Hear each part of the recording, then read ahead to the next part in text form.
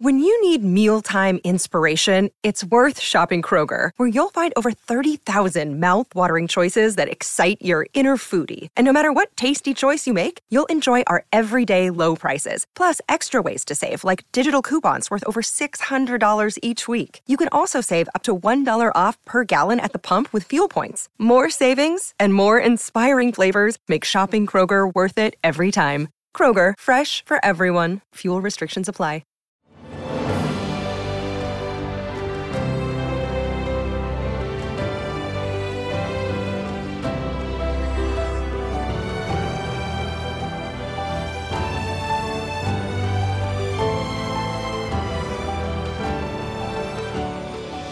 Welcome to the newest episode of Beyond the Fame with Jason Fraley. I'm your host, Jason Fraley, picking the brains of the top filmmakers, musicians, and artists of our time. Contemporary crooner Harry Connick Jr. performs live at Wolf Trap tonight. We spoke in 2018 about him recording It Had to Be You for When Harry Met Sally and serving as a judge on American Idol.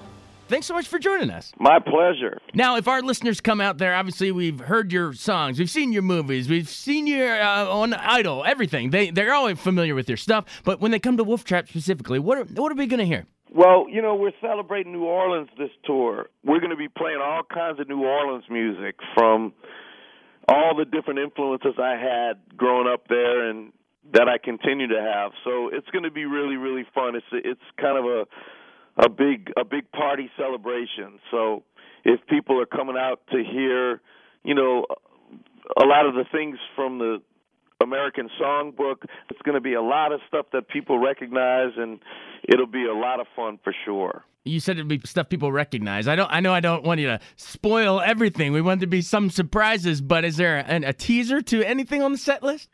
Well, you know, we change it up every night. There's so many songs, so a lot of it just depends on how we're feeling that night and looking, you know, at the relationship that we develop with the audience.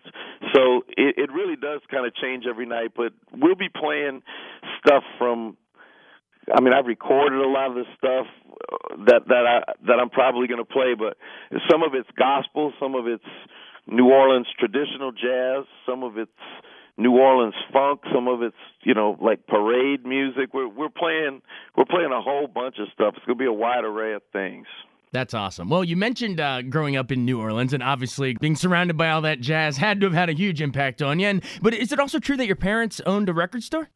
They did, but that was before I was born. They had a record store in the 50s that they used to provide income for them when they were going to school, going to college. But that was long before I came along. But the benefit for me was that they kept all of those records and played them in the house. They were big music fans, so there was constantly music being played in our house, most of which, you know, was an influence to me. Do you remember what some of those records were? I mean, you've always had that awesome throwback to some of the crooners of the Sinatras and Dean Martins and those kind of guys. But is there any of those big band albums? Yeah, I mean, it was a lot of stuff like that. They loved Frank Sinatra. They were playing Frank Sinatra in the house all the time, and you know, they had Nat Cole records and Perry Como records, and then, you know, my sister, who was older than me, would listen to everybody from Queen to the Beatles to Zeppelin to, oh man, it was just music all the time. And for a kid like me who was obsessed with it, it was just paradise. That's awesome. So that's sort of how it seeps down into your bones at an early age. But when did you start taking it more seriously and think I'm gonna actually pursue this? You know, I started taking it real seriously from an early age. I mean, I made my first record when I was 9 years old, and I started playing, you know, with the symphony at about the same age, and made my next record at 11 years old. So, I mean, it was pretty obvious from a very early age that that's what I was going to do. So, you know, I wasn't really good at anything else, so it worked out pretty well for me. I wasn't a very good student. I was a horrible athlete. So, you know, it was fortunate that I was interested in music, and that's what I did all of the time.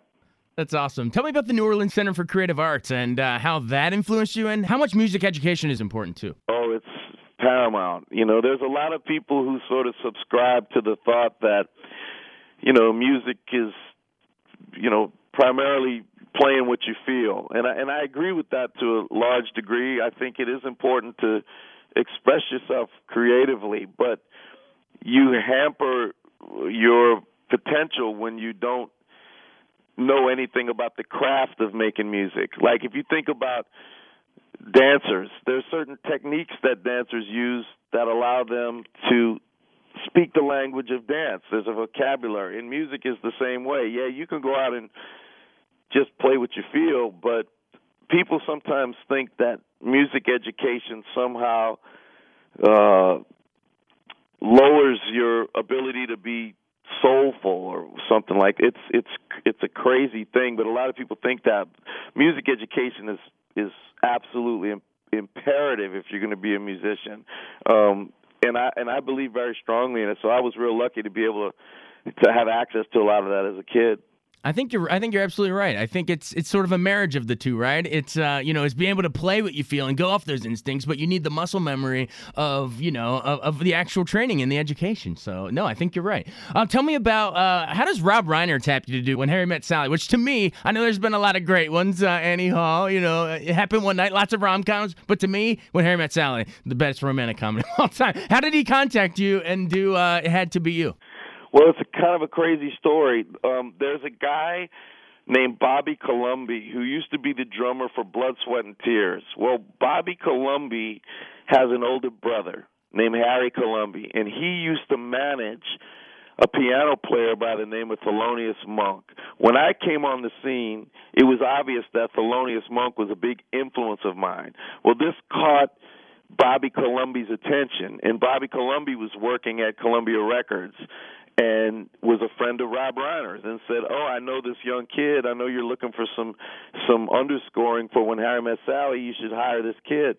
And then one thing led to another, and I ended up singing a bunch of songs for the film, and that's kind of how it happened.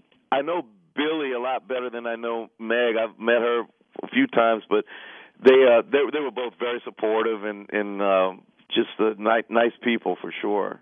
That's awesome. Well, you win your first Grammy for that one. I think the thing went like double platinum. You start doing a bunch of other soundtracks, Godfather 3, Sleepless in Seattle, The Mask. But when did you actually pivot to say, hey, I actually might go in front of the camera here? I think my first recollection was Independence Day. You were like the goose to Will Smith's Maverick. How'd that transition happen? Well, I had been doing musicals in high school, and I loved it. It was just a matter of, finding the right thing. And so I did a movie called The Memphis Belle, which was like a World War II movie. Right. I had a small part in that, and then I did another one called Copycat, and a movie that Jodie Foster directed called Little Man Tate. And they were just, I just loved it. It was just a matter of finding scripts that I liked and then pursuing it. Like anything, you can't really wait for things to come to you. You have to get out there and hustle for them, and I love doing it. So it was a pleasure to go out and try to make these projects happen.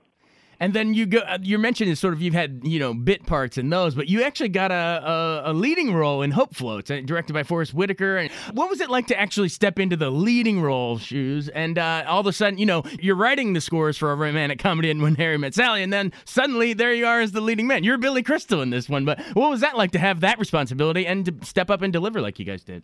Yeah, it was great, and whether it's a little tiny part or a leading role, I think the concept is the same. You show up to work and you're prepared and do the best you can, whether it's one day or 60 days, and that's what I did. And working with people like Forrest Whitaker and Sandra Bullock is a dream come true. They're so talented and brilliant at what they do. It was just a pleasure to work with them.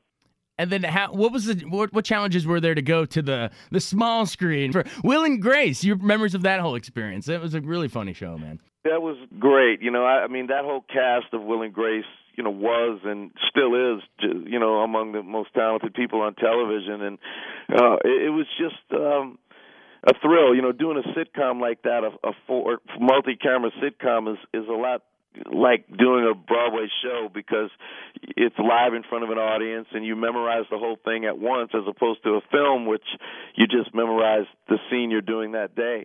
And I love that. I love doing, Broadway and being in front of an audience. So doing Will and Grace was a great experience, and that team is just a blast to be around. So it was really fun. Awesome. And then, ironically, you mesh the two, music and TV, and as I guess at first a mentor on Idol, right? And then you come back to actually be one of the 3 judges for the last couple seasons there when it was on Fox. But memories of I guess, first the mentorship. Being a mentor was great. I like that because I grew up with a lot of great mentors. So being a mentor is really fun. You get to sit around with these kids and really get to know them and talk to them and try to share some things that you think will help them in their careers and things that they can use on stage. Being a judge is a completely different thing because you don't talk to them, you don't get to know them. There's no relationship there. You just sit back and objectively respond to what they're doing, which is not as much my style as mentoring. I like to get to know them. But the judging was really fun. I did it for 3 years, and I worked with J-Lo and Keith and Ryan, of course, and they're just a lot of fun to be around, and it was a great gig. I mean, you sit up there and listen to people sing and tell people what you think about it. You know, it was about as fun as you could imagine. Awesome. And then you got a talk show Harry out of that and all other opportunities too after Idol, but bringing it back full circle to Wolf Trap. Why should if our listeners have heard this whole thing just in closing, why should they come on out? Why should they get out to this one over all the other options they can do in town? Well, we're going to have the most fun than anybody else. I can promise you that. And listen, I love performing. I think anybody who's seen me in concert knows that. And we lay it all out on the stage. It's just such an honor for us to perform. We take it very, very seriously. When that showtime comes, it's like a gift to us, and we love performing and trying to take people away from their routines and everyday problems for a while. We just want to entertain them and make them smile and let them forget about the world for a little while. And it's just a thrill to perform. And so if you're looking to see some incredible musicianship, I have the best band in the world, and we just can't wait to get there and play. Awesome. Well, if you can't wait, we really can't wait. So thanks again for your time, sir. Again, it's Harry Connick Jr. at Wolf Trap. Thank you, sir. Thank you, man. Good talking to you. Thanks so much for joining us on Beyond the Fame with Jason Fraley. Remember to hit the subscribe button and give us a 5-star rating if you like what you hear. We'll see you next time.